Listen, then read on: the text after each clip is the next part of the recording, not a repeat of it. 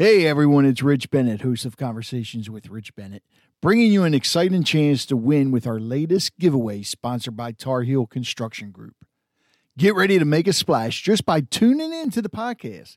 Yes, you heard that right. While you're soaking up our latest episodes, listen closely for a special splash sound. When you hear it, remember the episode name. Here's what you do next. Shoot us an email at podcast@harfordcountyliving.com with the episode title. Each splash sound means a new chance to win. So the more you listen, the better your chances. If you don't have email, then just leave a voicemail from our website at conversationswithrichbennett.com. What's the prize? How about a brand new waterproof Bluetooth speaker? Perfect for listening to our episodes whether you're in the bath, on the beach, in the pool, or on the go. You have until the end of May to send in your entries, and we'll announce the lucky winner on June 3rd. Don't miss out on this splashy opportunity brought to you by Tar Heel Construction Group. Dive into our episodes and win big. Oh, the housing market. Wow. You got a lot of people selling.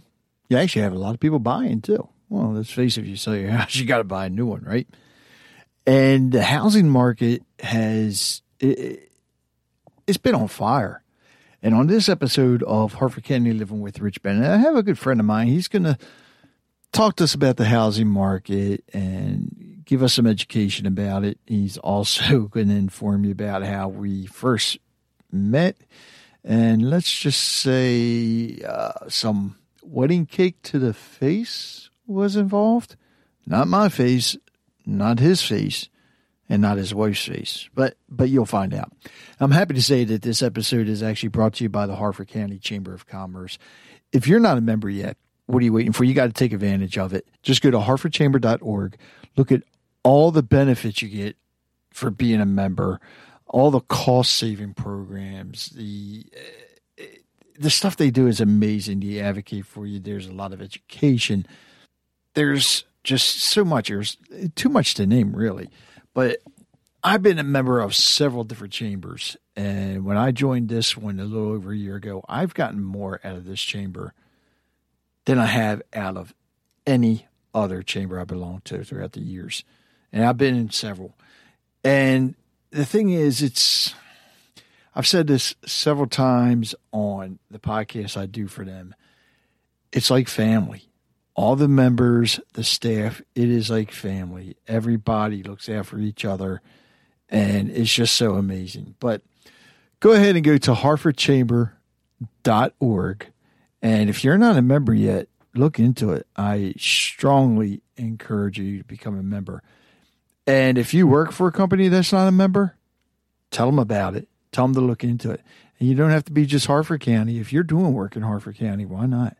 Look into it. So again, that's harfordchamber.org. Go ahead and become a member and just soak in all the benefits and the cost-saving programs you're going to get.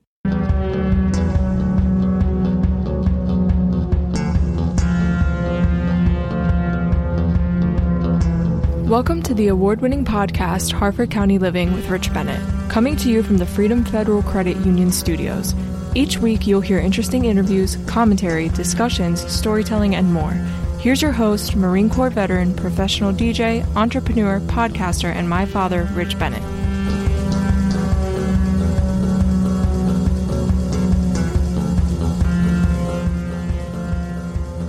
I'd like to welcome everybody to Harford County Living with Rich Bennett. So today I am sitting here with, actually, I guess you could say, God, no, I don't want to say that. I was going to say like the evil master, but no. People be like, what the hell? So anyways, I'm sitting here with, he is the chairman, I'm the co-chair when it comes to the Harford County Chamber of Commerce for the membership committee. And funny thing is, that's how I met him, but come to find out after talking, we met before that.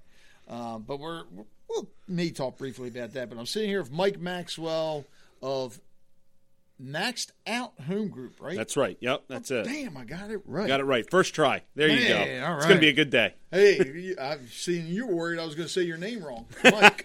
So Mike has been, in real estate for a while, and You haven't launched it yet. Getting ready to start a podcast, right? Yeah, getting ready. We're doing some pre-recording stuff. We're getting some I guess what do you want to call it? Some time on the books, time on the mixer, and getting some guests together. And I think it's a pretty cool reason why we're putting it together and so on. It's my brother and myself. Yeah, it's my brother and myself, and it kind of comes from. It comes from what we like to call our old roundtable discussions with the family. So the podcast, the podcast is called Real Money. So obviously real estate, real. My brother's a financial advisor, so what does he do? He moves around money on a daily basis. So real money. Look at this, right? I love it. Yep. You know what? I can almost take credit for a quarter of that. So we'll give Coors Light a quarter of the credit, and then we'll give 50% of the credit to the rest of the round table. Sit around drinking when they came up with the idea. Yeah, that always helps. So, for years, I come from a very, very family-centric background, and I love that, and I love to kind of tote that information, and through traditions and so on. But it was always when we were kids, when we were everything. It didn't matter. Like when we started driving, it really became a thing that it didn't matter where you were. It didn't matter what was going on. You were at the house on Sunday for dinner. Yeah. And that's what it was. And my father traveled for business through the week. Yeah, exactly. And he traveled for business through the week. And it was always like Sunday was like when we got to kind of decompress together. Mm-hmm. And it was when we were 16, 17, 18 years old. I have two brothers. My youngest brother, Steven, is who's doing the podcast with me. And then my middle brother, Matthew, we're all about 2 years apart, give or take. Okay.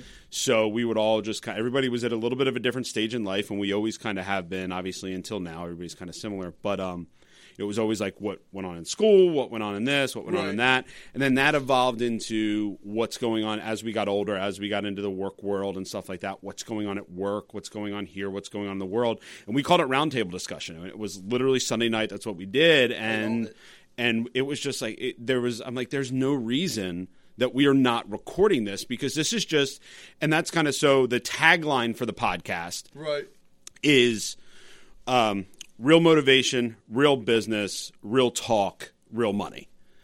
And so that's kind of the background for the podcast, real entrepreneurship. So entrepreneurship is an interesting word for me. I have a couple of different opinions on that word as a whole based on what it was, what it is, and how it's defined. But, I feel like I'm a motivated businessman. You know what I mean? I run my real estate team. I am the kind of the rainmaker for what I do. Right. My brother's in a very similar industry where he can do as much or as little as he wants.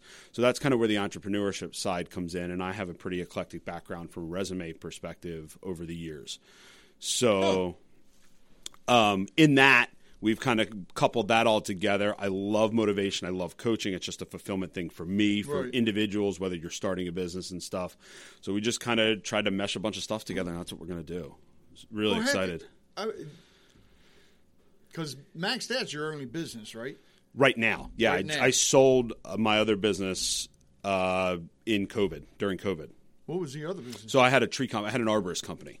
Really? I ran an arborist company. Yeah. I didn't know that. Yeah, so it was an arborist landscaping company, and it kind of, again, with my crazy eclectic background, I don't know if we've ever had this conversation. So my wife's a saint. I'll say it a gazillion times, and when you meet her, you'll exactly 100%. Well, you met her in some sort of capacity before, but so she was the one that really said, Mike, I was in a corporate job prior to real estate. Right. I was running an LTL trucking carrier.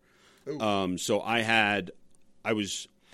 long story short, with the rest of my background, that was my prior career prior to real estate. And I started there at 26 years old in the outbound operations supervisor position. So I was kind of second shift. I made sure all the freight that came off the street got distributed to all our other 36 terminals in the company for delivery in the next couple of days.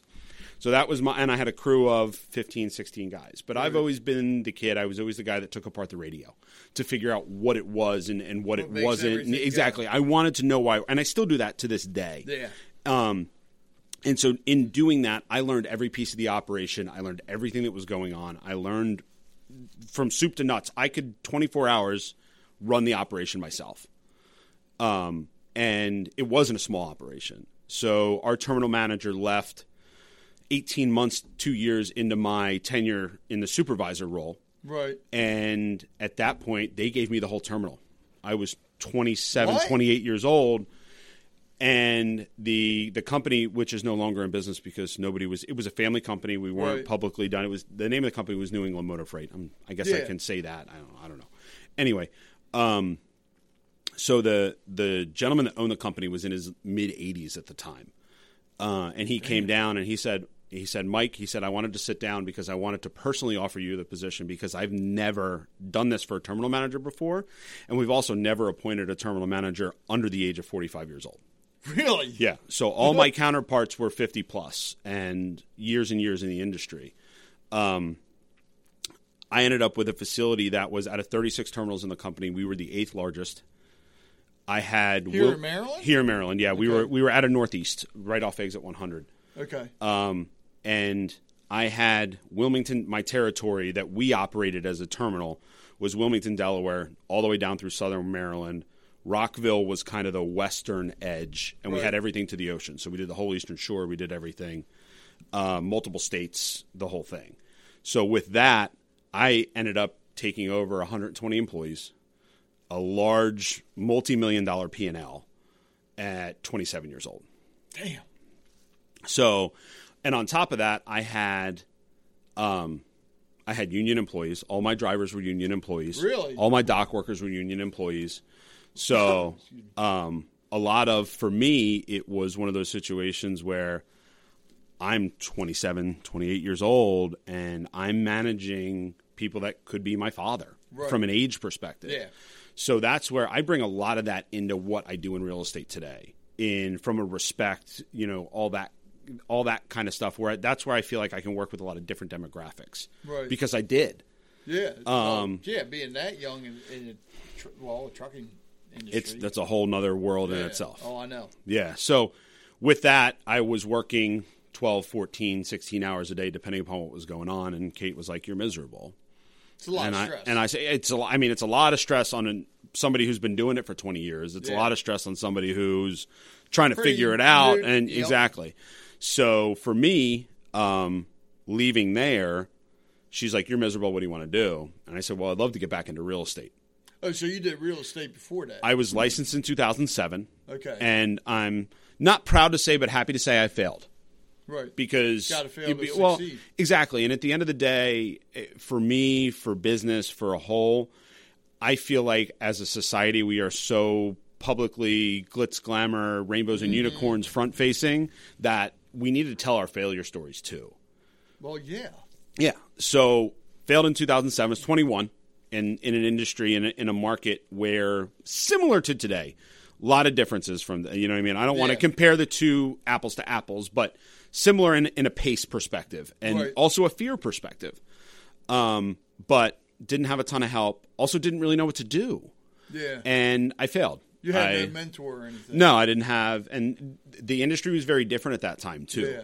Not a lot of teams like I'm operating now. Not a lot of that. A lot of what the industry is today came out of what it was before. Okay. So I hung my license up and said, "You know what? I'm done."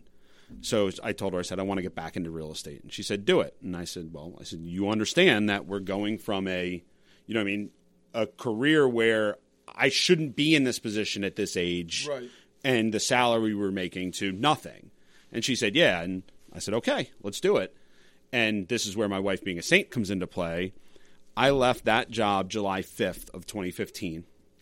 I was licensed 4 months. I completed my licensing 4 months prior. So I affiliated with a broker, kind of got my feet wet, figured out what was going on. I left that full-time job, cold turkey, no salary, no nothing, into real estate July 5th. My daughter was born August 24th. Our first kid was born August 24th.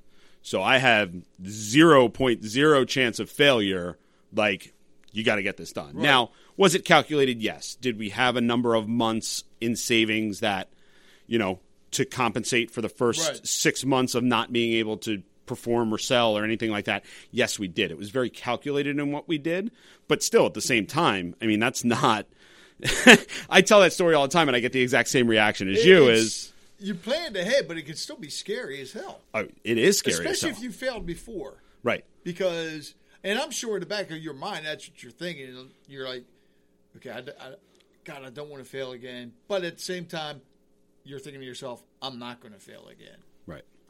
Yeah. So, I mean, I had no choice. Motivator. And your wife. Right. I mean, that's the other big thing right there. I mean, your wife supported you 110%, which that's, and I think that's where a lot of couples kind of mess up, to where they don't talk it out and they'll just say, well, no, I'm going to do this with or without your support. Stay with us. We'll be right back.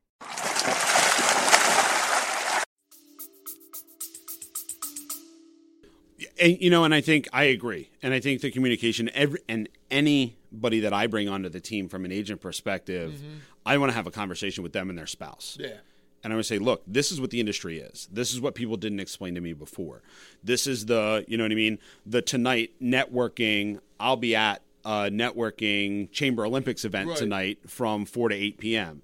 So we juggle who's getting the kids and what's going on and all of that. So without her continued 110% support, we wouldn't have it. But that's where I don't know that people do the appropriate research into the businesses they're getting into. Right. And that's where the mentorship and coaching for me comes into play with, like, hey, what's going on? But a very long explanation. So when I got into real estate, I knew that we were going to have to supplement income somehow. So my neighbor at the time and myself, we both had pickup trucks. We both had plows on our pickup trucks. So we were like, hey, look, let's do this legitimately. Let's get insurance. And let's just go push commercial snow in the winter. He was working for a farming outfit that didn't work in the wintertime for the most part.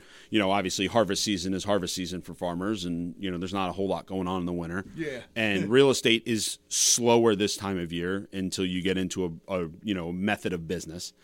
And with that, we started the snow company, essentially, and that spawned into, they knew he had a background in arborist work. So that spawned into, hey, can you come do tree work for us? Which spawned into, hey, can you come do excavating work for us? So with my business background and his practical background, it was a great yin and yang situation. Wow. So with that, we kind of kicked that off too. So it was a good thing and a bad thing. Right. It really helped me supplement income in the beginning, but I think it slowed down my business progression. I had 2 feet in 2 different boats. Yeah. And I had to make sure both of those boats were going straight. And as they started to grow, the spread in those boats started to happen. You were running 2 full-time businesses, which can be very hard. Yeah. So, and running and growing. Yeah. 2 businesses. And as they started to separate, both of the growth for both sides of it slowed because I couldn't give it an equal opportunity. Wow. So at that, we kind of, I stepped away from the day-to-day of the arborist company and made sure the business was running, made sure the P&L was right, made sure we were profitable, made sure all those things were going on as growing the real estate side of it at the same time. And then through COVID, and one of the things that came out of COVID from a good standpoint, I guess you could call it, is he had the opportunity to get a loan to buy the debt out of the company. And when I say I sold the company, I didn't, you know what I mean? I'm not Scrooge McDuck swimming in money, you know what I mean? Right. He had the opportunity, and I was really, really happy to be able to give him the opportunity to essentially take the company over at that point. So, it's been, 100% real estate for the last, 8, 12 months. So when you were doing both of the businesses, how many hours a week were you working then? More than I was working before.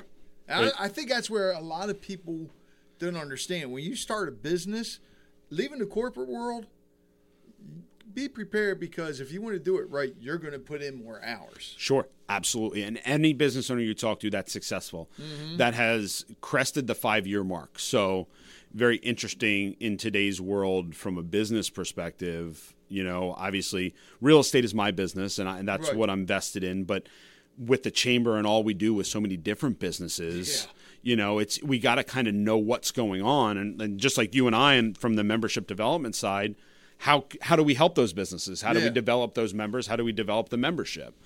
And so with what they're calling the Great Resignation now, a lot of those people are breaking down and starting businesses, right? They resigned over last year and they're starting businesses. Right. So statistics from a small business administration standpoint, actually we went through this on the last podcast that we recorded on our side. There was something like a 25% growth year over year in small business applications. But statistically, 20% of those businesses will fail in year one. Yeah. 30% will fail in year two.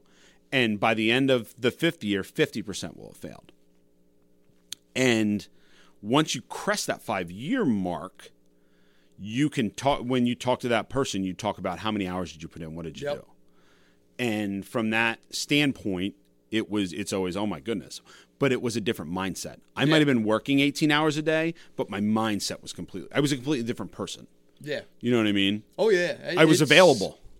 And I think too many people when they get into a business venture, they think they're going to make money right away. Right. And you're not. Right. I mean, if you do, you're very lucky, but and they don't realize you got to put out the money to make the money as well. Right. I mean, it took me, God, with Harford County Living, I don't know, 5 years probably. That's the mark. But I didn't give up on it. Right. I knew I had something there. Right. And it's like, no, just keep it going. Right. Well, and that's the mark, right? I mean, that's that 5-year mark. Yeah. If you can crest that 5-year threshold, you should be in really great shape. Yeah. You know, Thank God look, for COVID, you should be in COVID good made me shape. busy. Right. And again, from a real estate perspective, outside of the fact that I had to do virtual learning with a kindergartner, that's a whole nother situation. Did you learn some stuff that you forgot? You know, and I don't even know if I learned anything. I don't know what happened. How many times were you coloring, Mike? I was coloring to keep my sanity is what it was. It had nothing to do with the God. Goodness gracious. So you had your adult coloring books on the side and everything. Yeah. Writing curse words in the margins. Just like high school. It was high school all over again. No, so like from COVID, I mean, I came out of COVID in a very positive light, and a lot of businesses didn't. But I think it's almost, as we talk to people, I think it's almost a 50-50 shot. Whether I struggled or COVID improved this for me. Maybe I didn't improve the bottom line, but it improved how I do my business and how I do it more effectively and more cost effectively and so on. And I say this to a lot of people that I've had on, that run businesses that were successful during COVID. They thought outside the box. You have to. You have to. But I'm hoping that, people don't, granted, they did it during COVID, but you got to do that all the time. Right. You always got to think of something new. And I remember this from when I was in the IT field. We had some government contracts and school contracts, and we kept pushing to allow their employees to work remotely, and we could set them up. And it seemed like everybody was against it. Right. What happens? Sure. COVID hits, and now you have government employees rushing to work from, or I should say, their bosses, heads of the department or whatever, are rushing for them to work from home. Well, these ones that didn't have laptops or computers to do it, all of a sudden they're like, oh, okay, well, we have laptops. So, well, wait a minute, they still have Windows. They were so behind in the times. Right. It was sad. And I think, again, like from the real estate business perspective, what we do for our clients, I'm always thinking outside the box. And I think COVID from a business perspective, from an overall business perspective, took people away from their comfort zone. Mm-hmm. And I think a lot of times in business, in real estate, in all this, anything in that, once you get into a routine and the day-to-day, it's very hard to get out of that. Yeah. I'm a very routine person. When I was working at the trucking company, I was up at 4:00 every morning, and I told myself, getting into my own business, which is people like, oh, bonbons, golf, and naps on the couch. Getting into my own business, I'm not stopping that schedule. So ever since I've been in business, I'm up crack of dawn, 4:30, 5 o'clock in the morning. I'm the same way. Getting everything together, getting my day together, and that's my routine. Right. But my routine to get ready for the day is different than a business routine, and I think people don't understand that. In a business routine perspective is if you get stuck in what you're doing, then you're not going to be able to think outside the box and pivot when needed. And I think people learned that through COVID. And I'll use the example of a lot of the investors, a lot of the real estate investors I work with, is they all had a very specific standard on the type of property they purchased based on what their goals were. Some of them had goals to build a rental portfolio. Right. And in their rental portfolio, they didn't buy a property that was under a 10% capitalization rate or cap rate. They didn't buy a property that didn't cash flow more than 2% of their money invested. Or like they had very specific standards, and that's a whole nother can of worms, but they had very specific standards, and they had a routine to what they were doing and how they were doing it. COVID hit, foreclosures stopped, their method of business changed. And a lot of them just hit the pause button. Fine, that's, you know what I mean? Yeah.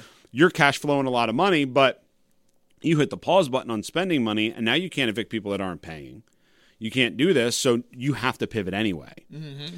And that's where the business routine and business model, I think the two are fairly tomato-ish in verbiage. That's where you had to change and pivot. And people didn't. They did. Some of the people that didn't get it, they were lost. Unfortunately, were not successful. Yeah. So that's, I mean, that business routine is great, and it's great to have that routine or business model. But at the same time, if you're not thinking, and this is something that I think that I think I do fairly well, if you're not thinking 2 to 5 years down the road minimum, where is it going? What's going on? In real estate, we're dealing with different changes in the market with Zillow becoming a brokerage now. What? Zillow is actually a brokerage. So I need to be very careful on how I verb this from an ethics perspective, because they are actually part of the National Association of Realtors now. So they're a realtor in the eyes of our business. So they're going around buying homes, and that's their business model, and that's what they're doing. They actually have laid off over 50% of that portion of employees. That came out yesterday. But our business is changing to what we call and what they are as an iBuyer, meaning, hey, I see your house is worth such and such, I'll pay you that money for it. And then they would try to turn around and resell it. Right. Or send you an email or something along those lines. So that's a business model that's changing. That's how we're looking at an industry. So how do I compete with that in 2 to 5 years? Yeah. How do I compete with different brokerage of the world with different reduced compensation models and stuff like that? Where is my value? So that's things that businesses have to look at. That's what I have to look at. That's, how that works overall. Wow. Yeah. Holy cow. And there's a lot of different stuff going on where we're competing. That's, some of it's media-based knowledge, some of it's not, some of it's industry knowledge. Right. But, that's where any business is going to have a differing competition on a regular basis. And that goes back to the business growth, and you're talking about money and having that kind of thing. I had a prominent businessman that I talk to on a regular basis tell me one time, he said, this is going to sound crazy. He said, when you get to the 2-year mark, stop worrying about the money. Right. And I looked at him and I said, what do you mean stop worrying about the money? He said, if you've been in business for 2 years, you've beaten a third of the other people that you've been next to. He said, so at that point, if you really want to grow and you really want to scale, you have to stop worrying about the money you're spending. If the money you're spending is in the business and it's business growth based, don't worry that it's $1,000 or $5,000. Because at the end of the day, if you're vested in your business, if you're worried about spending that $1,000 or $5,000, it's going to handcuff your growth. Makes sense. He said, if you're worried about that stopping and spending that money, then you may not grow. Right. If you're not worried about that money, and obviously, again, caveat to all this is talk to your accountant, do your due diligence. But at the same time, he said, if you're worried about writing that check, you may miss an opportunity. Yeah. So I've always kind of kept that in the back of my head too. And that makes sense because, if you're worrying about that the whole time, that you're not able to focus on other things. Right. And, let's face it, when you worry about stuff, what's it do? Right. Creates stress. Right. And the last thing you want is stress. Right. And I go back to that example all the time in my business. Yeah. And I kick myself in the pants for it on a regular, because he tells me all the time, He says, stop doing this. Right. But I do it because as a good business owner, you're looking at your bottom line, right? And as of, it's been a year that my assistant has been with me, and she has changed my business exponentially. She's changed what I can do and where I can be. Why we can sit and run the membership development committee together. Why I can be on the board at the chamber now. Why I can now be on the board of the Association of Realtors. Why I can be community-based front-facing as our business needs. I need an assistant. And well, it changed my Gives you more time. Changed the projection of my business. Yeah. Was I comfortable shelling out essentially that salary in a year? I ate it for a year. And I tell you myself now, if I would have done this a year earlier, I would probably be double where I am right now. Right. And again, going back to the don't worry about the money. Could I have figured it out then? Could I have done it then? Yeah, I could have. But I didn't because I was worried about the money. Yeah. I was worried about what I was paying them. And again, and I tell them all the time, I'm like, you're right. If I would have done this, if this was the 2-year mark, not the 1-year mark, I potentially feel like I could be double where I am from a business perspective right now. So, and now your assistant is she familiar with the real estate market? Or She was came, she when she came on? she came into the market blind. Okay. Which, good thing and a bad thing, right? I mean, at the end of the day, she didn't have a skewed view on the way things should be done, but there was a lot of training involved. And really, honestly, in our market, in our business, training isn't training. We're not sitting across from the table doing, okay, here's this piece of paperwork, here's this piece of paperwork, all that kind of stuff, where get in the truck with me. We have this appointment to go on. We have this appointment to go on. We have this going on. We have that going on. And training was live and in person. Right. And agents are the same way. And that's where, like, being out in the community and from the team growth perspective, my goal this year is to bring on one agent to the team and grow the team. I will, at the end of the month, have 3.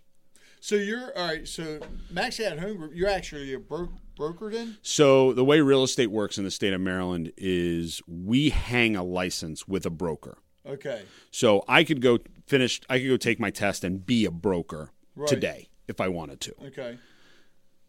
There's a lot of back-end semantics of a bunch of different stuff, technology-wise and insurance-wise and all that kind of stuff. Right. So I affiliate, Maxed Out Home Group is an affiliate of Keller Williams Gateway. Okay. Keller Williams Gateway is actually out of White Marsh. So we operate... Keller Williams what? Gateway. So Keller Williams real estate offices are franchise-owned. Yeah, I know that, but when did the Gateway get added on? So Keller Williams, so each office has a different name. Okay. Keller Williams Gateway is our office. Okay. Keller Williams Legacy is in Towson. So each office has a different names because they're franchise owned. Okay. Everyone has a franchisee. They don't look at it that way, but that's how the corporate structure is. So we're affiliated with Keller Williams Gateway. Okay. Keller Williams Gateway has a broker of record. So I hang my license and my agents hang their license with that broker of record at that office. Okay. So I'm technically not a broker from a licensing state of Maryland legal perspective. Right. But I operate the team and the agents associated with it. Okay. So I am providing them structure, instruction, value, growth, all of those things, as a brokerage of old would be. But things have changed exponentially, like we said, since 2007, 2008. So their agents are working with me. We're growing them. We're helping them grow their business, which in turn is growing our footprint. Right. We operate now in Baltimore County, Harford County, Cecil County, and licensed in PA, and we do a portion of York, Adams, and Lancaster counties in PA. Wow. And then we'll touch a little bit of like Anne Arundel County and like the Glen Burnie area and stuff like that. We'll touch a little bit of Carroll County, you know what I mean, on the eastern borders of the county and stuff. But overall, with that footprint, as we grow from an agent's perspective, like the new agent that comes on is going to be our Baltimore County specialist. And she's going to operate starting in Baltimore County. And actually, she's going to bring our footprint to Anne Arundel County. She's going to bring our footprint a little bit further out west. So that's where the strategic growth becomes infectious, I guess you could call it, in the regard that as we grow, the growth is in different areas and the agents grow. And as we grow the agents, we grow the footprint. And as we grow the footprint, we become bigger and bigger. Okay. So in the eyes of real estate, if I had my broker's license, Maxed Out Home Group could be a brokerage. But with Maxed Out Home Group, is it still licensed as a business? Like, are you LLC or incorporated? It's a very interesting portion of the real estate industry. Okay. I don't have to be. Okay. There's nothing that says that to be a licensed real estate agent, I have to operate as an LLC. And this is where a lot of our industry, and this is where I love to talk to real estate agents, because they don't understand how business works. Right. It's very silly as a licensed real estate agent. And again, obviously, from a production threshold, some of those numbers have to make sense. But as a licensed real estate agent, even selling 6 to 8 homes a year, so a house every couple months, right? Right.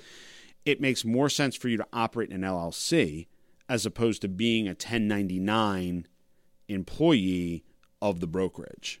Okay. And there's, again, not an accountant, not legal, like full disclosure right here. Like, you know what I mean? Like, check with your accountant, check with your lawyer, so on and so forth. But, where that is, okay, there's tax implications, there's write-off implications, there's all sorts of stuff that are at your advantage having an LLC, payroll taxes, self-employment taxes. There's so many things that the agents in our business, and again, the antiquated nature of the thought process of our business is not real estate agent, business owner. It's real estate agent. Yeah. Business owner.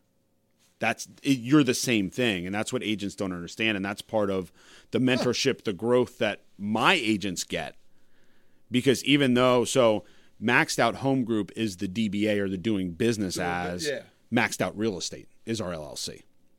Okay. So Maxed Out Real Estate is our LLC, and then from there, Maxed Out Real Estate is doing business as Maxed Out Home Group. Okay. And there's a very strategic structure to that based on other company titles that I own and what the 5-year to 10-year plan is down the road.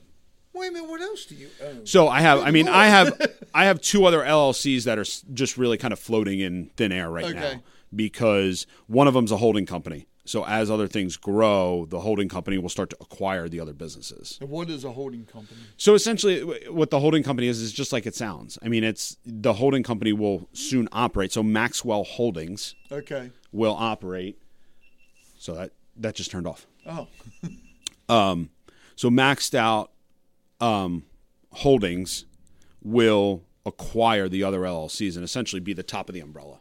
Okay. From that perspective. So that it's more business protection, more. And then the other part of the LLC is when you open an LLC, one of the big things is, and the ultimate knowledge base, I guess, that anybody says, oh, you open an LLC to protect your personal interests. And that's a whole other factor too. Right. Is that, and this is where, again, getting into legal and, you know what I mean, a bunch of other stuff that, we have some great lawyers in Bel Air that I've gotten this information from. Mm-hmm. But basically, I'm protecting my entities. I'm protecting my house. I'm protecting my, you know what I mean, my savings account, my retirement accounts. I'm protecting those things in operating an LLC. But you also have to be very careful because you can't commingle personal and business funds. Once you've done that, and the legal term is pierce the corporate veil. Once you've pierced the corporate veil, then that LLC doesn't mean squat in protecting you anymore. Right. So you have to be very careful on how you move things around and do that kind of stuff. So there's a lot of and this is where, like, just me, like I said, I was the kid that took apart the radio. I just picked apart the business. Yeah. Why do we do this? And I implore everybody, ask the why. Like that's, you know what I mean? That's what it is. Ask the why. Why are you doing this? Why are you here? Why is what's going on? So one of actually 2 questions for you, but the first one, because talking about different businesses, have you thought about, starting your own business, becoming a business coach? You know what? You're not the first person that's brought that up. Okay. You're also not the first person that's brought up, you should be teaching investors how to invest in real estate. Right. You should be doing it because again, I'd be happy to do a whole other podcast on you on that whole scenario because that's not a simple answer. Yeah. It's more a passion than it is anything else right now. Okay. And anybody that's listening to the podcast, anybody along those lines, get my email, get my phone number. I give it here if you want to. I don't care. Go ahead, I'm happy to talk to. I was going to say, give it now. I'm happy to talk to anybody. I mean, and you can reach me directly on my cell. I mean, this is it doesn't matter. Yeah. This is where the growth is. I love it. It's 443 866-9889. You can shoot me an email. It's pretty simple. It's mike@maxedouthomegroup.com. It's a little long, but it gets just to the point. And then you can catch the website, which we're working on. So if you're going to, I don't know when this is going to air, what's going to go on, but it may be finished. The website will be up by then. No, it's up. It's operating. It's just getting updated with all the new team members and all sorts of different stuff. So hopefully it's updated. If not, it's coming soon. It's very simple. It's maxedoutrealestate.com. With 2 X's. No, 1. 1 X. MAXEDOUT homegroup.com. Okay. And that's the same. It's the email spelled the same way. So it's mike@maxedout homegroup.com. So definitely like your last name, not. Yeah. Because if you're maxed out, isn't that 2 X's? I guess you could spell it anyway. I spell it with 1. I have no idea. So I failed English. What the hell do I know? And again, it's, you know what I mean? It's one of those, this maxed out home group came from a roundtable conversation one night. Like, what do we name this? How do we do this? And that's kind of, again, going back to the podcast, going back to the family, it's kind of, it's all a big group for me, and that's how I operate.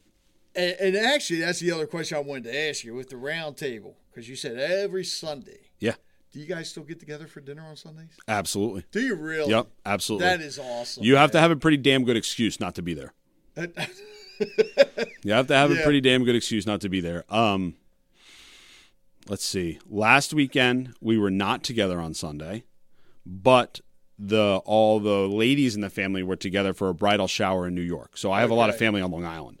That's where I was born and so on. So all the ladies were together, and then Sunday was Halloween. So we were with, my in-laws on Sunday because we live in the middle of nowhere, and the cows don't give out candy, so we have to go to my in-laws to go for the kids to trick or treat.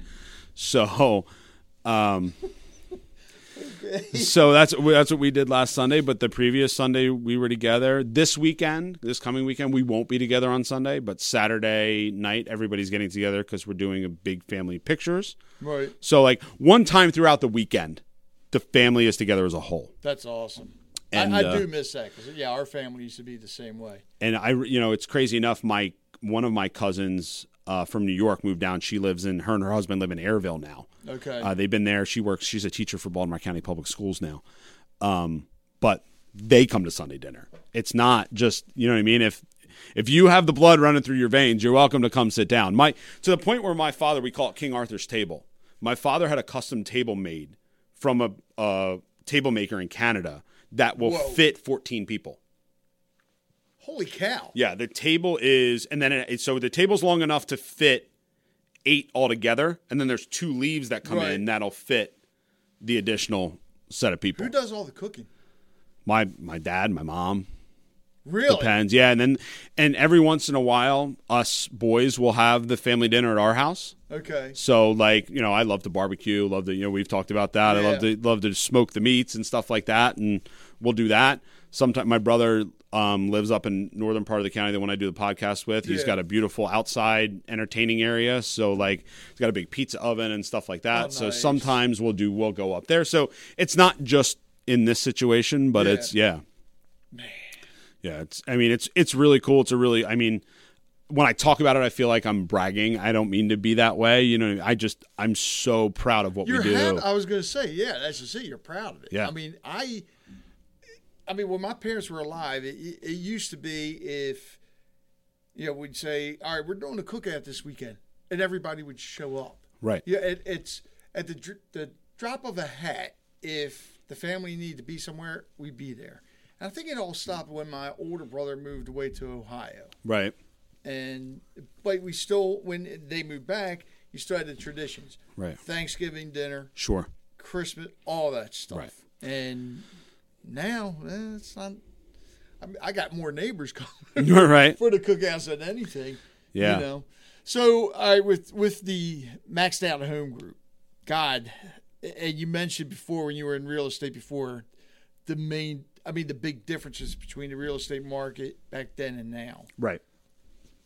Explain, I guess the big differences. So, in a lot of the public-facing verbiage or the public-facing conversation of today is, oh my God, things are going to crash like 2007, Right. 2008.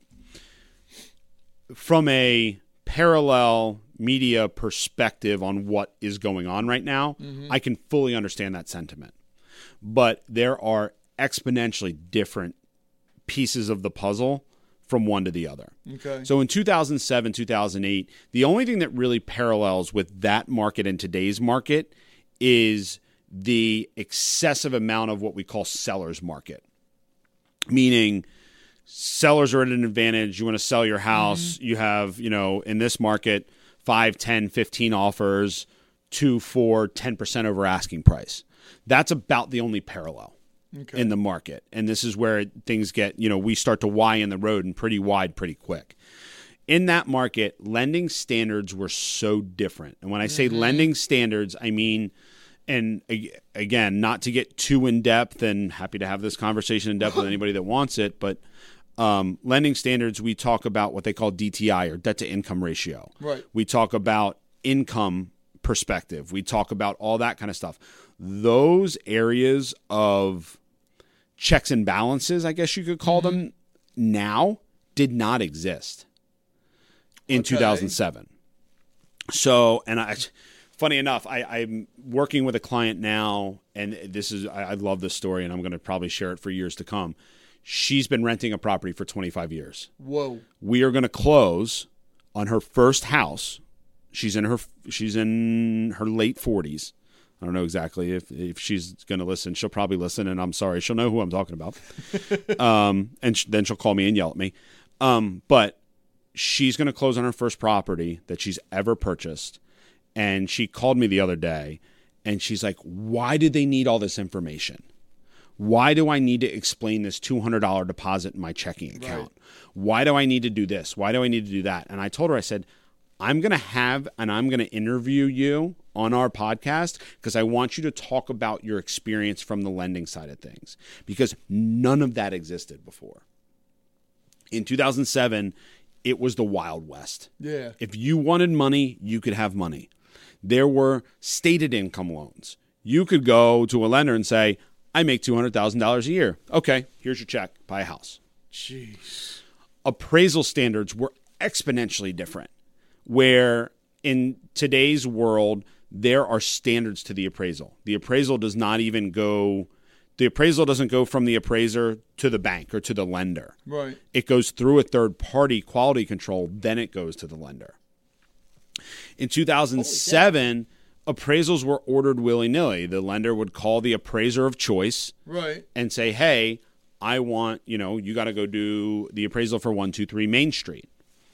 And a parallel, they would get the contract. They would know what it was contracted for. The appraiser gets the contract today. That also happens. Right. But in today's world, the lender cannot contact the appraiser anymore. Really? The appraiser is contacted through a third-party management company.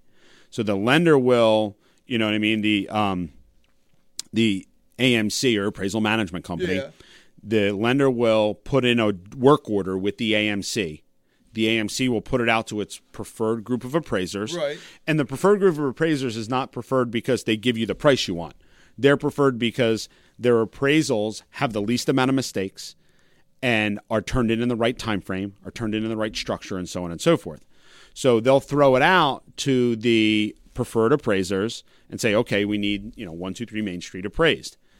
We don't know who appraises that property on the buyer side of the transaction until we get the report. Wow. Their information is in the report. It's there. We know who did it. That's a big difference. But we don't know it until the end. It's huge. Yeah. It's huge. So, and then the other, that's one of the biggest differences from an appraisal perspective. And in today's market, we're offering to pay 2, 5, 10% over asking price, which has recently calmed down a lot in the last few weeks. But we're offering to pay that over asking price. Properties are still not appraising. These are things that you're not seeing front-facing. You're not seeing this in the media about the property that I had in Pennsylvania 6 weeks ago that appraised $18,000 under the contracted purchase price. So we have to do something about that. So these are things that the media is not projecting to everybody as a whole. Now, Right. we're talking about Harford County, Baltimore County, you know what I mean, Baltimore metro markets here. Right. Is the rest of the country in different positions from a statistical and numerical standpoint? Absolutely. sure. But it's similar. Like we're driving on the same road here. We're just Yeah. going at different speeds. So kind of the parallel of the appraisal, there is no parallel to the appraisal from one market to the other. Wow. Which is huge. There is no parallel in lending standards from one market to the other. So where you could have stated your income before Yeah. and just said, what we call no doc loans, they pretty much don't exist. Okay.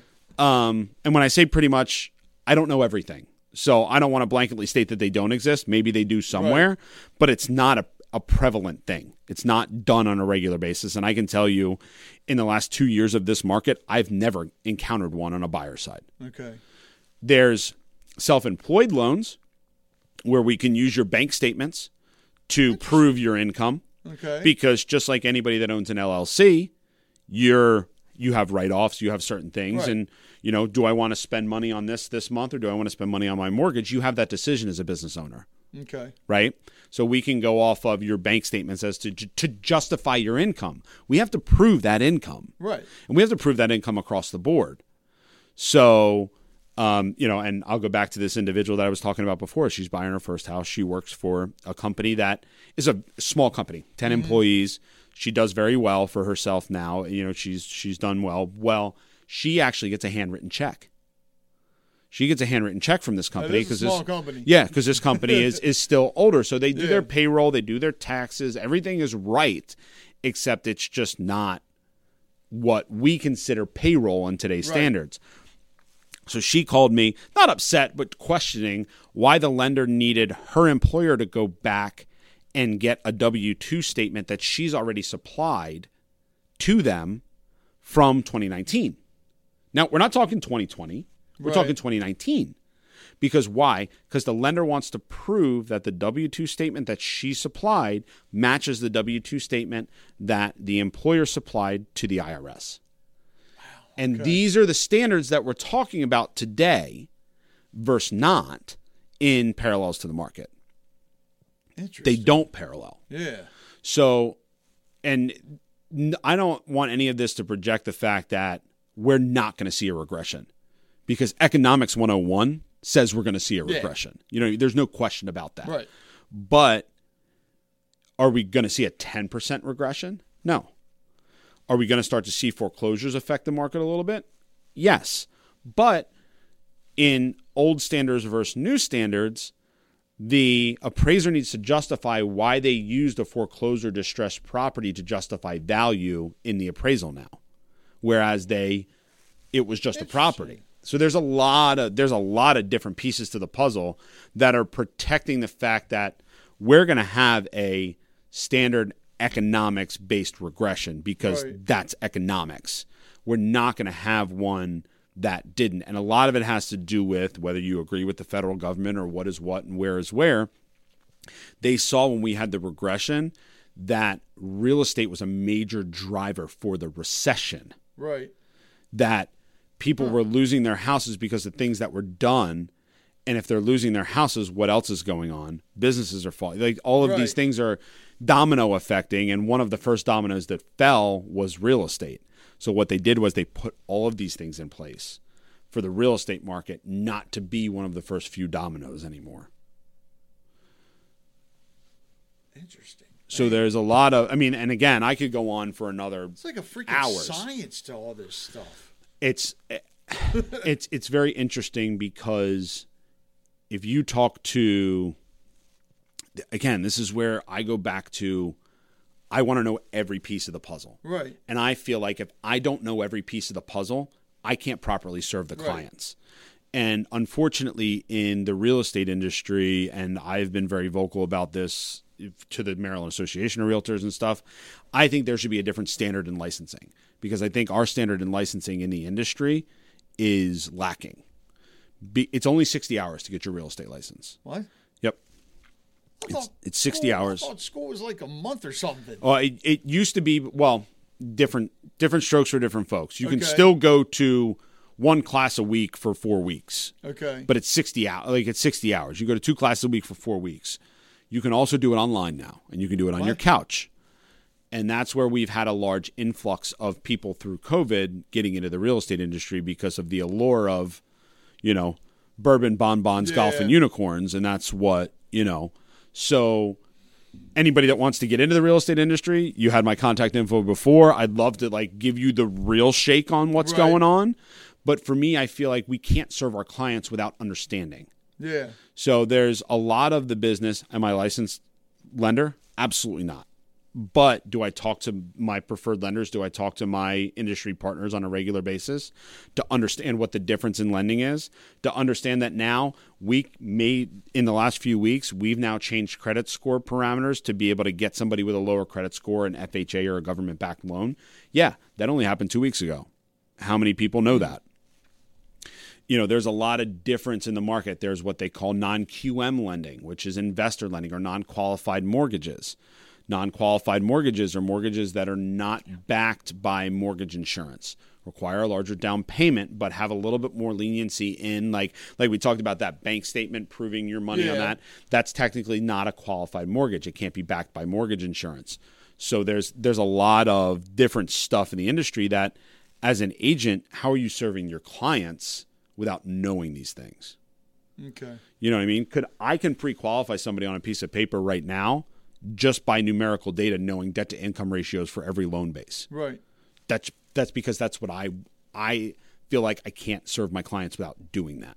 Now, I can't give you a pre-approval letter. I'm, again, not a lender, not anything along those lines, but if we're sitting here and we meet at a chamber event and we're talking about, hey, Mike, I'd love to buy this house. Cool. We're going to get a little personal. Tell me how much you make a month. Mm-hmm. Tell me what your gross income is a month. Tell me what your debts are a month. And tell me how much money you have to put down or play with. And we can go backwards. So in today's market, your traditional loan or your traditional mortgage is going to cost you anywhere from $5 to $6 $1,000. So for every $1,000 financed, your mortgage is going to cost you approximately $5 to $6. Huh. Okay. So if you're financing a $300,000 house, okay, or you're buying a $320,000 house, right, and you're putting $20,000 down, okay, not a regular standard, not anything. This is just silly Mike doesn't have a calculator and needs to do quick math. So, you know what I mean? You're going to buy a $320,000 house, and you're going to put $20,000 down. That means you're financing 300,000. Right. So for every 1,000 financed, you're going to spend $5 to $6 in your mortgage a month. So if you're financing 300,000s, your mortgage is going to float somewhere between $1,500 and $1,800 a month. In today's market with today's interest rates and all of that, that changes based on your credit score, changes based on everything. So if you have a really good credit score, you have really good assets, you have really good reserves, and you are a really good borrower in the eyes of the lender, you're going to be closer to that $5 mark. Right. If you're a riskier borrower in the eyes of the lender, you're going to be closer to that $6 mark because your interest rates are going to be different. Your mortgage insurance is going to be different. And obviously there's all other factors that play into that. Like, are you buying in Maryland or are you buying in Pennsylvania? Because your property taxes are different. Yeah. So that's a whole nother conversation on, like, I have people all the time, oh, it's cheaper to buy in PA. Yes, it's cheaper on paper when you look at the price of the house. Right. It's not cheaper on paper when you get your mortgage statement. But that's a whole nother conversation on property, what you're getting, what you're not getting, all that kind of stuff. Well, and even in Harford County, because, and correct me if I'm wrong on this, but let's say you're in like the city limits of Bel Air, your property insurance, property taxes are going to be more than, say, if you're out in the country somewhere. Yeah, so in Harford County, we have 3 major municipalities. Right. And in those 3 major municipalities, Bel Air, Aberdeen, and Havre de Grace. In those municipalities, you have local municipality tax. Right. But there are perks that come with that local municipality tax where, I don't know specifically Aberdeen and Havre de Grace very well, but I know Bel Air, take your leaves, you blow them out onto the street in a nice pile, they come pick them up for you. Really? Yeah, you can put them in a nice pile on the street. They come around with their vac truck and vac it up, and you're done. I always thought that was against the law to blow this stuff. Well, into the I mean, street. it's got to be on the edge of your property or something along those lines. But nonetheless, you put it in a pile in the front where they can grab it with the vac truck. They'll vac it up for you, and you're done. You put your Christmas tree on the edge of your property. They'll pick it up after Christmas. Hey, they're good for fire pits. Oh, yeah. They're great for fire pits. One of my Go up favorites. quick. One of my favorites. Exactly. That's public service announcement. Don't let your Christmas tree get dry. They do light on fire very quickly. And that's where, like, the property taxes are a factor, but you got to consider that, right? Yeah. Like, locally where we live in Harford County, there are a number of homeowners associations. Yeah. And homeowners associations are all drastically different. Yes, You can have a very, very simple homeowners association that's going to cost you $35 a month, and they don't do anything but make sure that the common areas in the development are mowed. Right. That's all that they do. They don't do anything else. Make sure that everybody has a neutral color front door and neutral color shutters, and you're not painting things hot pink and orange. You know what I mean? But then you have a very in-depth homeowners association, or a lot of them, when you get this in-depth, are really considered condo associations, but like Bully Rock. Yeah. Where you're paying, I think at this point it's like $357 a month For the HOA? for the HOA Wow. in Bully Rock. But with that, what you're getting, if you put it on paper, is worth every penny if you're going to use it. Okay. So Bully Rock will take care of your lawn. They mow your lawn. They take care of mulching your gardens. You get the fitness center. You get the members club. You get your pool. You get Oh, yeah, that's certain snow removal in the winter of certain things. So, like, again, the difference of we're going to keep these couple patches of grass green and cut and make sure that your neighbor doesn't have, you know what I mean, a safety yellow front door at $35 a month versus $355 a month, where you have full resort-like facilities and don't need to cut your grass, don't need to mulch your gardens, don't need to do anything on the exterior of your house. You know what I mean? So that's the give and take. Huh. So, and this is all factors that we have to look at. And again, going back to the difference in scenarios from 2007 to now, the HOA fee was never weighted into your debt to income ratio, and it is now. Oh, so what debt to income ratio is essentially exactly like it sounds. Yeah. And just round numbers, they are all very different. Every different loan has different numbers and different thresholds, but just use 40%. What the mortgage companies say is for every dollar you make, 40 cents can be attributed to whatever is on your credit report. So your mortgage, your car payment, insurance is not on your credit report. BG&E is not on your credit report. Your cell phone is not on your credit report, but your credit cards are. Yeah. So your mortgage, your car payment, your credit cards, student loans, those things. And, you know, one of the things that we've done really well as a state is the Maryland Mortgage Program. That's a whole other scenario. You can actually, there's portions of it where you can actually roll your student debt into your mortgage now. Really? There's a lot. That's a whole nother scenario. And to be honest, I'm not even comfortable talking enough on it because it's changing all the time. Yeah. Where, like, I'm going to have a lender come in and talk about that. One of the lenders I work with is so versed in it. Anytime I have a question, I just call him. Yeah. And he knows everything. But so with that debt to income ratio, so out of, and again, this is just for Mike math, you make $10,000 gross a month as, you know, as your gross income. 4,000 of that can be attributed to what the lender is looking at as your debt or what's on your credit report. So say, and this is how I go through this pre-approval in a very simple manner. So say that $10,000 in your debt on your credit report, or $10,000 is your income, $4,000 is what the lender says you can have as your debt on your credit report. Right. The other 60% is attributed to life, power, energy, fuel for your car, food for the refrigerator. You know what I mean? In our case, maybe a couple beers in the refrigerator too, whatever happens to go on. Right, exactly. So, but with that, in the eyes of the lender, you can spend $4,000 on your debt. Okay. So out of that $4,000, say between your credit cards and your car payment, that attributes, because cars are ridiculously expensive these days, that attributes $1,000 of that money. So now we've taken $1,000 out of that $4,000 bucket, and we've put it in the bucket of we've used this. So now the $4,000 bucket is really only $3,000. And your student loan debt is another $500, which I know is probably high, whatever, but student loans are a big thing now, huge thing. Right. So now Outrageous. we take $5,000 out of that bucket and we throw it away. Right. So now we're to $2,500 that the mortgage company looks at as available income toward your mortgage payment. So say there's no other debts. Right. So that $2,500, if you wanted to flex that full 40% debt to income ratio, the mortgage company would allow you to have a mortgage up to $2,500. Does that make sense? Yeah. So with that $2,500, we use the $5 to $6 per thousand, and we work backwards.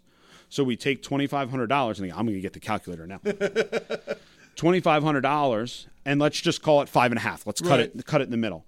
We divide that by 5.5. That gives us 454.5. So what that says is, based on your income and your debt, the allowable limit to what your purchase price would be is $454,000 financed. Okay. So $450,000 is the note, is what the lender is going to give you.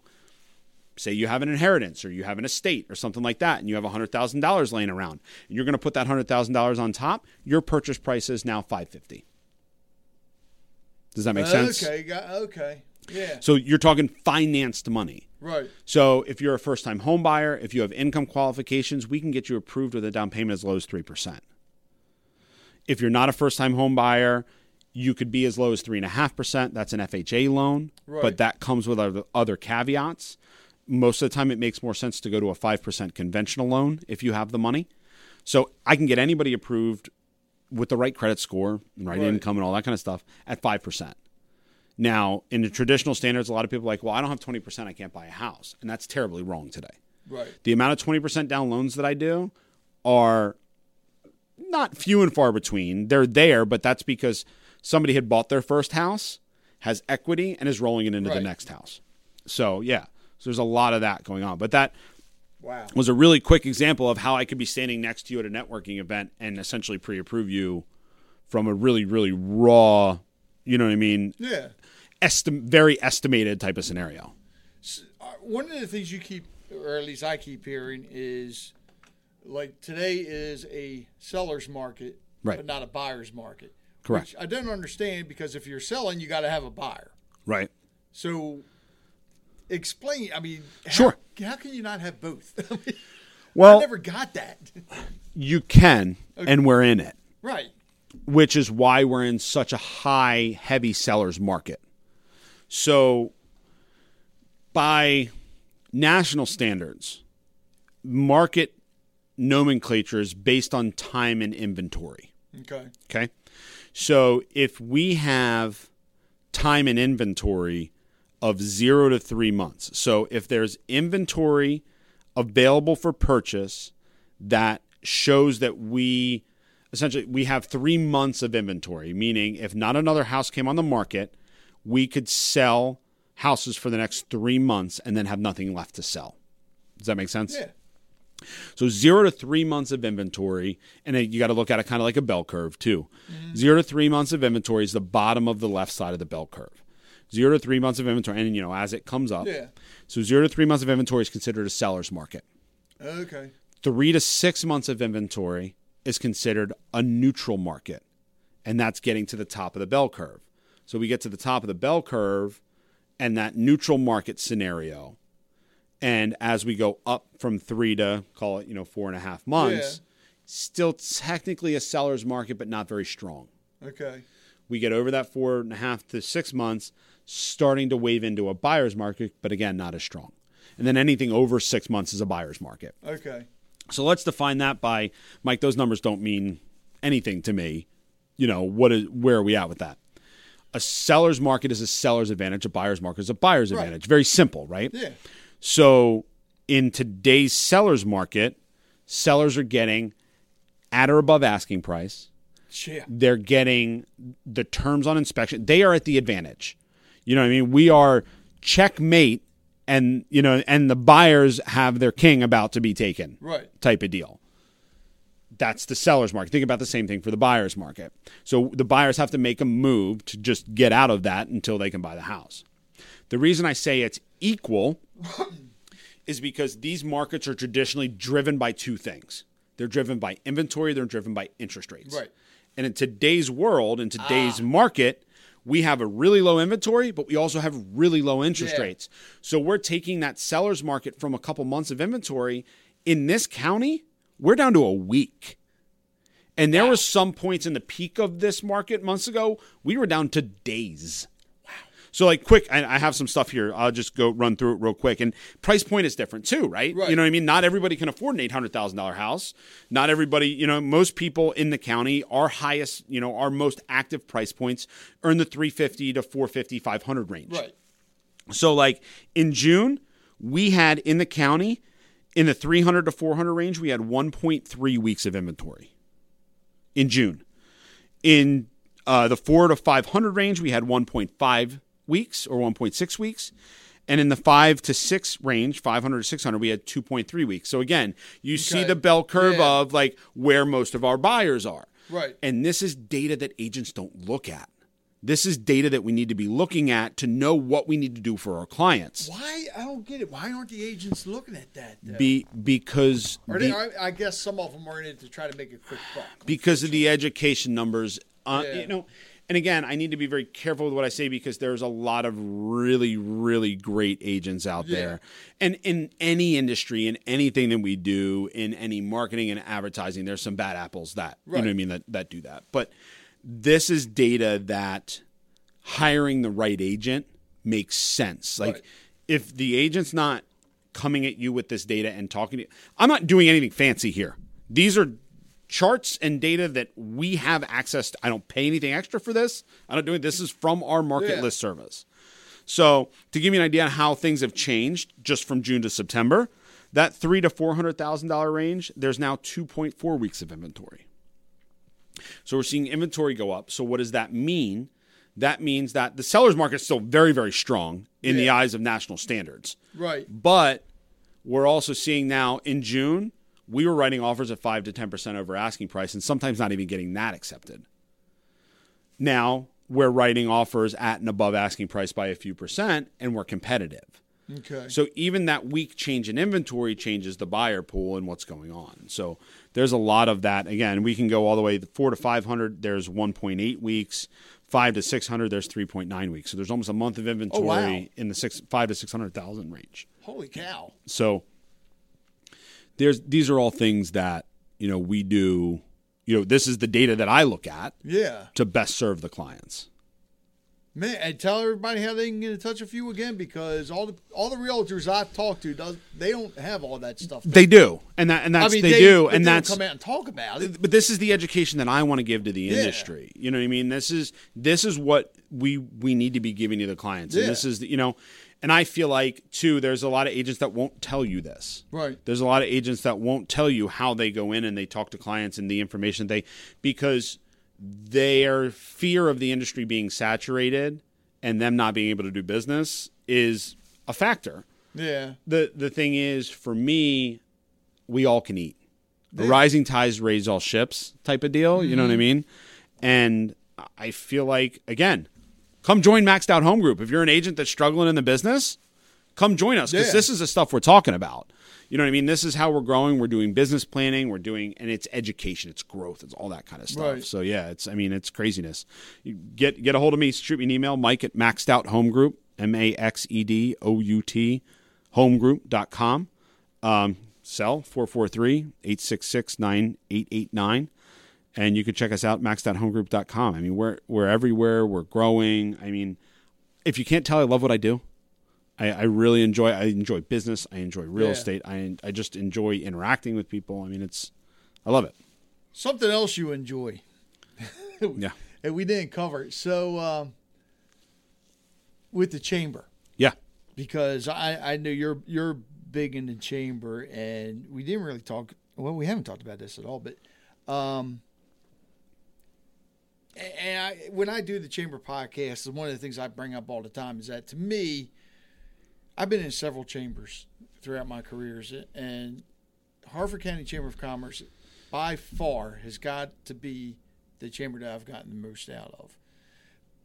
But to where the members, or at least the members I interact with, like with you and Heather, Kate, Joe, all these other people, it's like family.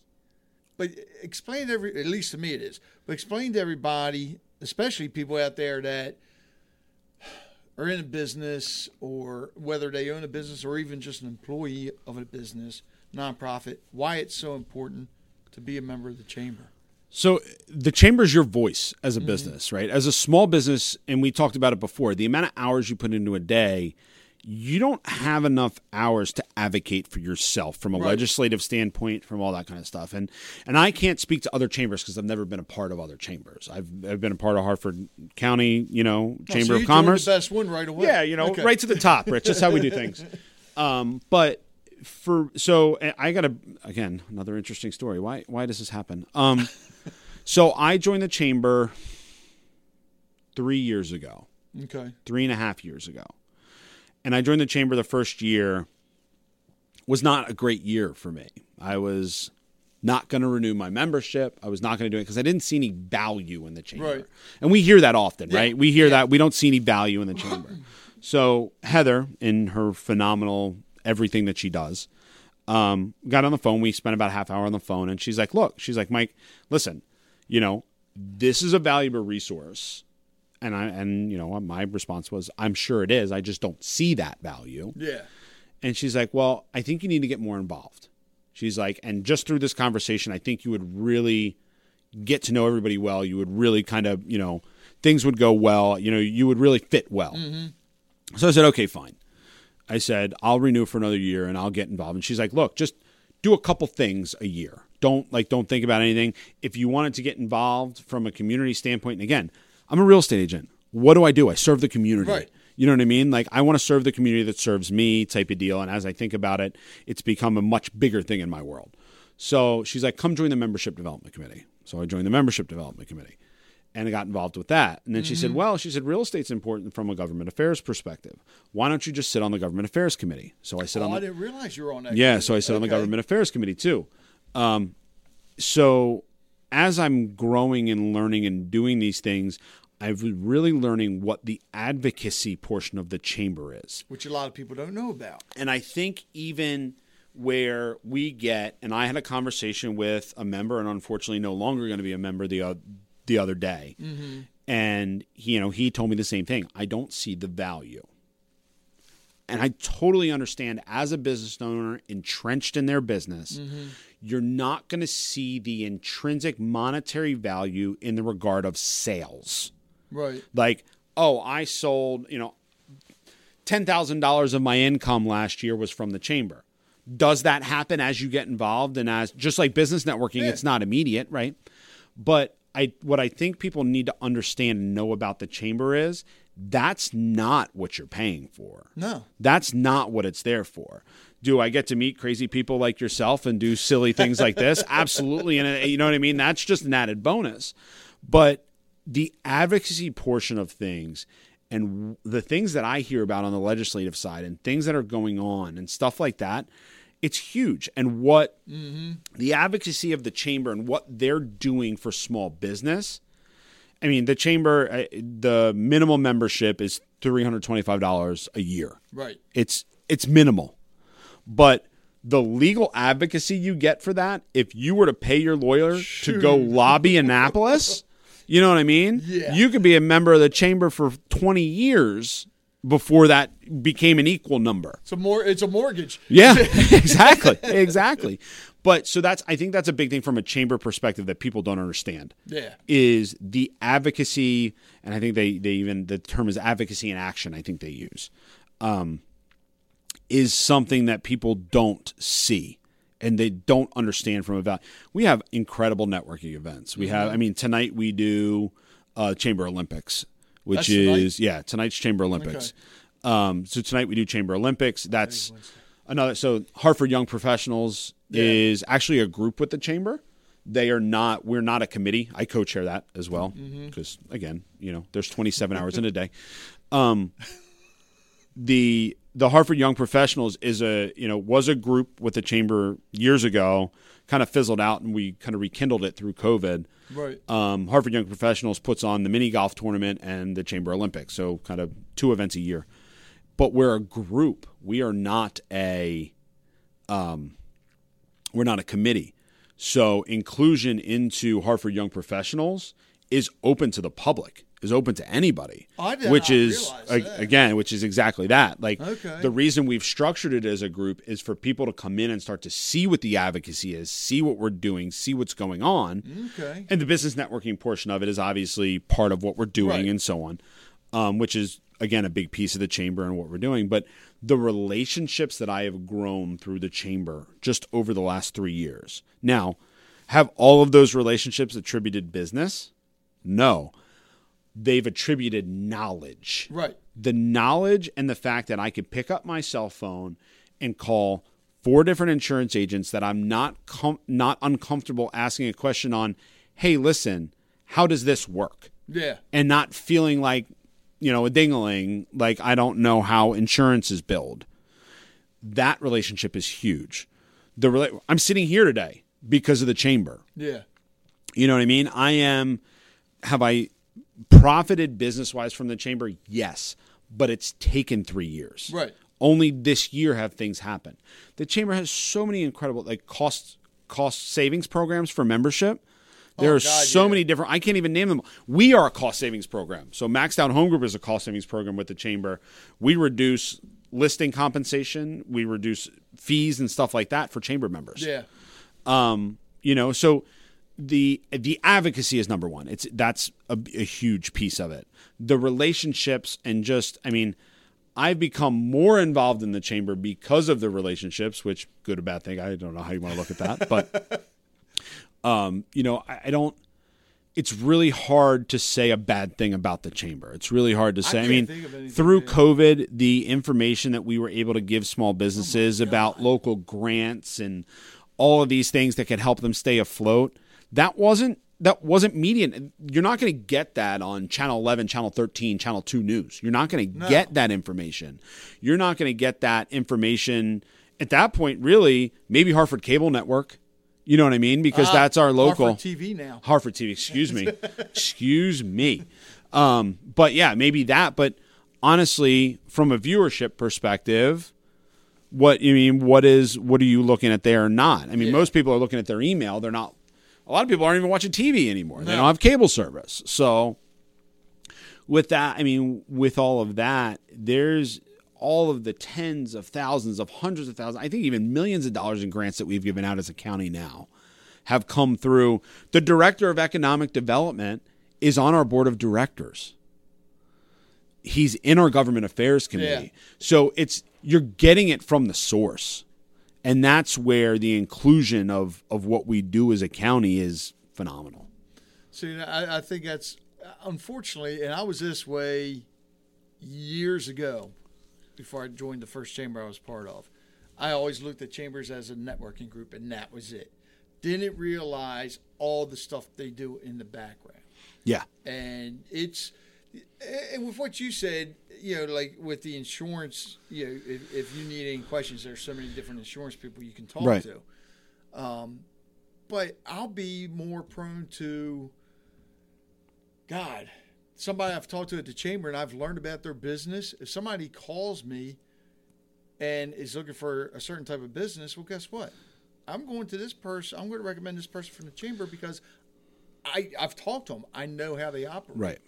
You don't get that with a lot of other things. Yeah, and that's the business networking portion of things. Yeah. And that, I used insurance as an example just of relationships, like to pick up the phone and, you know what I mean? Just, business advocate to business advocate, businessman to businesswoman to, you know what I mean? To business person to whatever, hey, I have this question. Can you help me? And it's not a sales pitch. It's not anything like that. We are just genuinely open, you know what I mean? And it's for the betterment of the business, for the betterment of the individual, because at the end of the day, it betters the community. Yeah.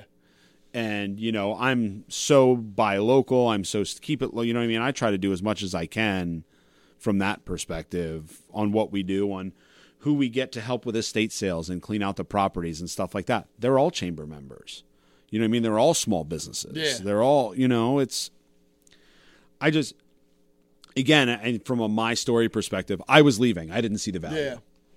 And now I don't know if I go a week without some sort of meeting or some sort of anything associated. Yeah. Now, I was going to say, outside of the chamber, are you involved? Are you on any other boards, whether it be for nonprofits or anything? So I haven't joined any nonprofit boards yet. Always looking for different. You may not have the time. always looking for different opportunities. And like I said, I wouldn't be able to do what I'm doing now without my assistant. Right. I wished years ago I would have done that. Going back to, don't worry about the money, but no, none of those boards at the moment. I do sit on the board of directors at the Association of Realtors. I am on the board of directors of Harford County Association of Realtors. I used to co-chair their Young Professionals Network. I did let that go this year.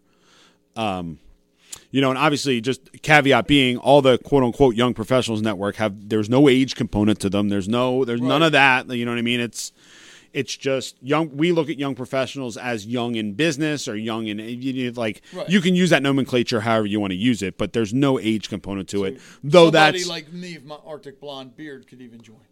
Yes, Arctic blonde. I'm gonna have to keep that in the vocabulary. I like that, Rich.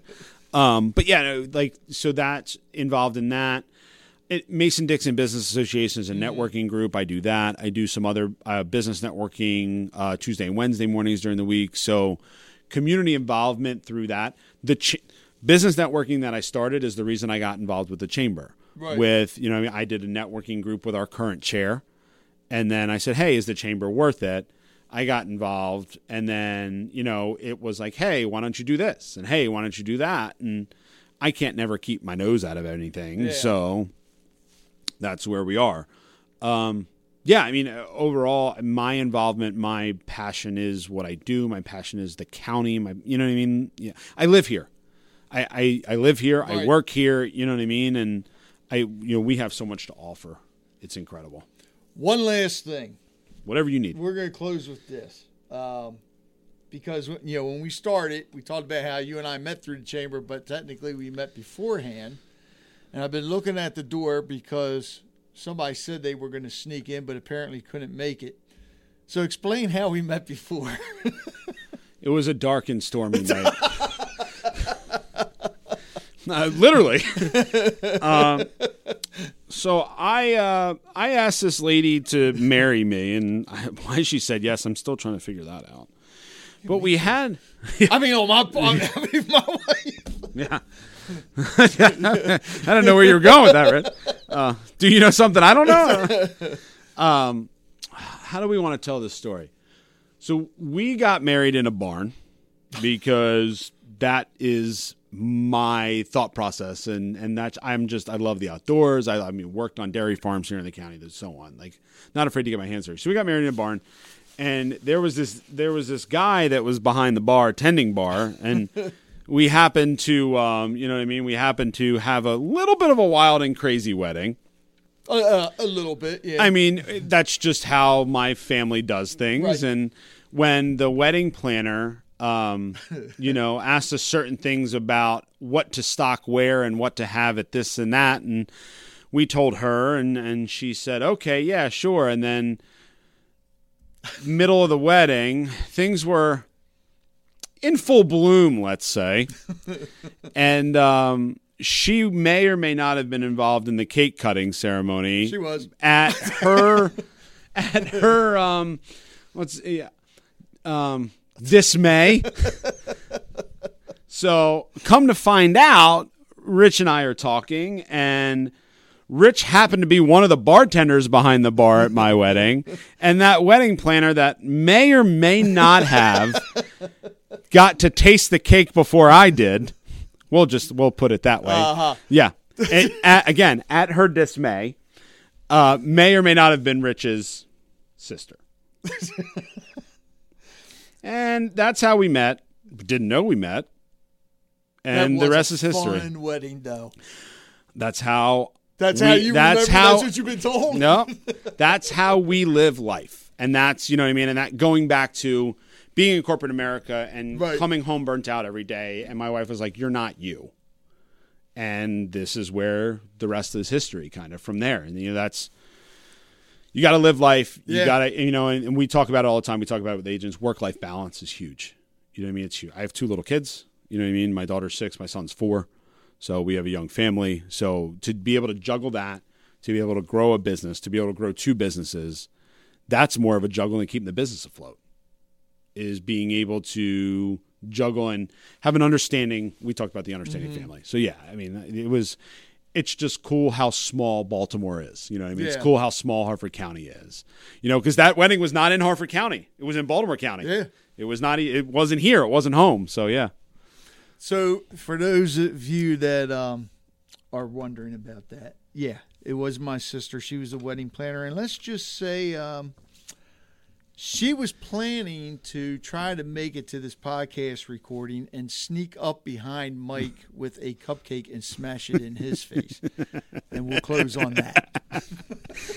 Rich, thank you so much. I mean, Thanks, this podcast is awesome. I'm so blessed and happy that you asked me to be here, and happy to do anything else at any time, whatever you need. Yeah. And tell everybody else again the name of the podcast. Yeah, so look for it. We actually, starting on social media, it's Real Money Podcast on social media.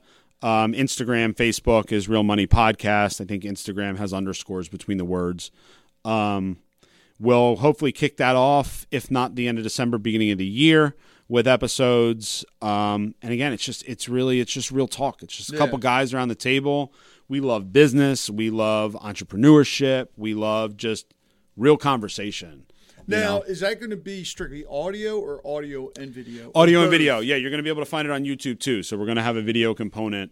So you're all right, but it is going to be a true podcast, or it's going to be on Spotify, iTunes. Correct. Yeah, we'll broadcast onto all the major kind of Spotify, Spotify, Pandora. You'll be able to find it on Apple Music, all that kind of stuff. Wherever you can find a podcast, you'll be able to find that. Okay.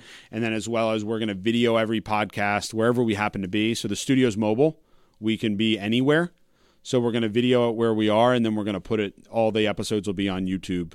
For the video piece. For the Chesapeake Podcast Network, I guess I could probably put a link for the video in there too. I don't know. Yeah. I will. Yeah. I'll figure. I do the website. Yeah, but no, that'll hopefully be at the first of the year. Like I said, we've done probably about 4 hours or so of audio at this point, and just kind of getting ready to cut it up. And we're not doing any editing of the audio unless there's some sort of major like break in sound or something along those lines. You're going to get the you're going to get the real talk. It's real. Yeah. Yeah, I love it like that. Sounds good. Thanks, Mike. Thanks, Rich. Really appreciate it. So if you have an idea or someone you would like to hear on the podcast, or if you would like to come on, let me know. Send an email to podcast@harfordcountyliving.com, and I will do my best to either get that person on, get you on, or talk about the idea that you wanted me to talk about. And also, if you can, please, please, please leave a full review at lovethepodcast.com/Harco Living. Again, that's lovethepodcast.com/Harco Living. And also, please follow the Facebook page, Harford County Living with Rich Bennett. Again, it's facebook.com/HCL show. What I tend to do is when you leave a full review and you follow the Facebook page, either or both, hopefully both, because it's a better chance for you, I do contests, or not contests, I give away things every once in a while, whether it be gift cards or something else. This is your chance to win. And you can enter, well, of course, you can only like the page once, but they're full reviews as many times as you want, because you can leave a full review for certain episodes or for the podcast as a whole. And even if you liked it 5 years ago or left a review 5 years ago, you're in the drawing each time I do it. So again, for the reviews, go to lovethepodcast.com/Harco Living, and please follow and like our page at facebook.com/HCL show.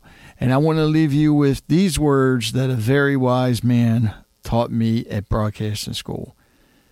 If it is to be, it is up to me. So I am sitting here today. I have a young lady on that is a very talented photographer, Emily Adolph, and she's got something very special, especially if you run a nonprofit. Oh, she's got something special for you. But if you just need photography in general, you want to get a hold of her. So how you doing, Emily? I'm doing good, Rich. Thank you for having me on today. Oh, my pleasure. Tell us what it is that you are, this special that you're running. Yeah, so Special for special people because you're special, right? I love it.